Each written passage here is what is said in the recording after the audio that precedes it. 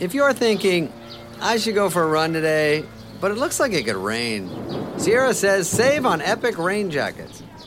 If you're also thinking, but I can't go out in these beat-up old running shoes, Sierra says save on top brand running shoes. And if you're still thinking, but I'm also busy performing brain surgery, well, then we say, you really should have led with that. Sierra, let's get moving to your local store, like now. Go!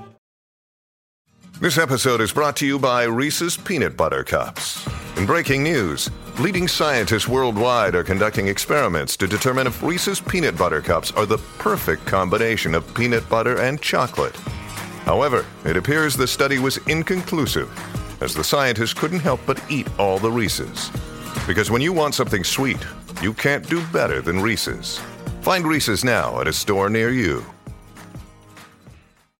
Mom deserves the best, and there's no better place to shop for Mother's Day than Whole Foods Market. They're your destination for unbeatable savings, from premium gifts to show-stopping flowers and irresistible desserts. Start by saving 33% with Prime on all body care and candles. Then get a 15-stem bunch of tulips for just $9.99 each with Prime. Round out Mom's menu with festive rosé, irresistible berry chantilly cake, and more special treats. Come celebrate Mother's Day at Whole Foods Market. Another day is here, and you're ready for it. What to wear? Check. Breakfast, lunch, and dinner? Check. Planning for what's next and how to save for it? That's where Bank of America can help. For your financial to-dos, Bank of America has experts ready to help get you closer to your goals. Get started at one of our local financial centers or 24/7 in our mobile banking app. Find a location near you at bankofamerica.com/talktous. What would you like the power to do? Mobile banking requires downloading the app and is only available for select devices. Message and data rates may apply. Bank of America N.A., member FDIC. Welcome to this bonus episode of the Olive Podcast. Each week we ask our favourite chefs, cookie writers and characters from the food scene to reveal their top 3 cooking cheats, hacks and shortcuts to help make your time in the kitchen truly effortless. I'm back with Theo Randall and he's going to talk us through his top 3 cooking tips. What's number 1, Theo? So number 1 is pasta. So pasta, for me, there's a simple recipe to make a really nice northern Italian, so Bologna-inspired fresh pasta, which is a very egg-rich pasta dough.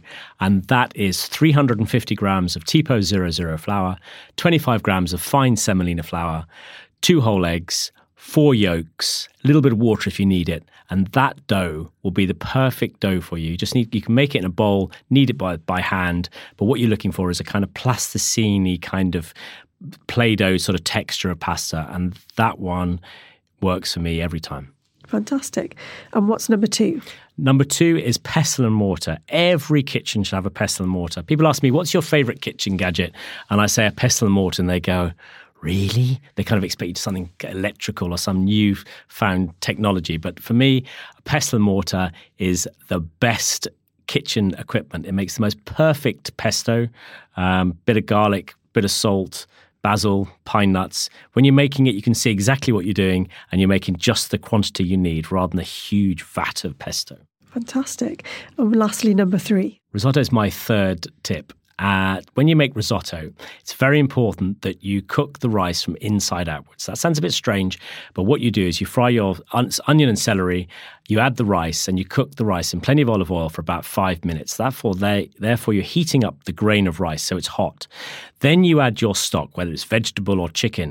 You start adding your stock slowly, maybe a dash of white wine before, but the eye point is that you must cook the risotto at the same temperature as the rice and the stock. Therefore, it will cook from the inside outwards.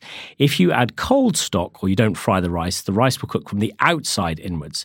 And that's how you get rice pudding risotto. Risotto rice should be exactly the same size. Obviously, it's a lot bigger once you've cooked it, but it should be the same shape. If the risotto is cooked from the outside inwards, it will be all fluffy and puff up on the outside. It won't taste nice. Those are 3 brilliant tips. Thanks so much, Theo. Pleasure. Thank you for listening to the Olive Podcast. For recipes and more information, head to olivemagazine.com. And don't forget to subscribe at iTunes, Acast, Spotify, or wherever you get your podcasts.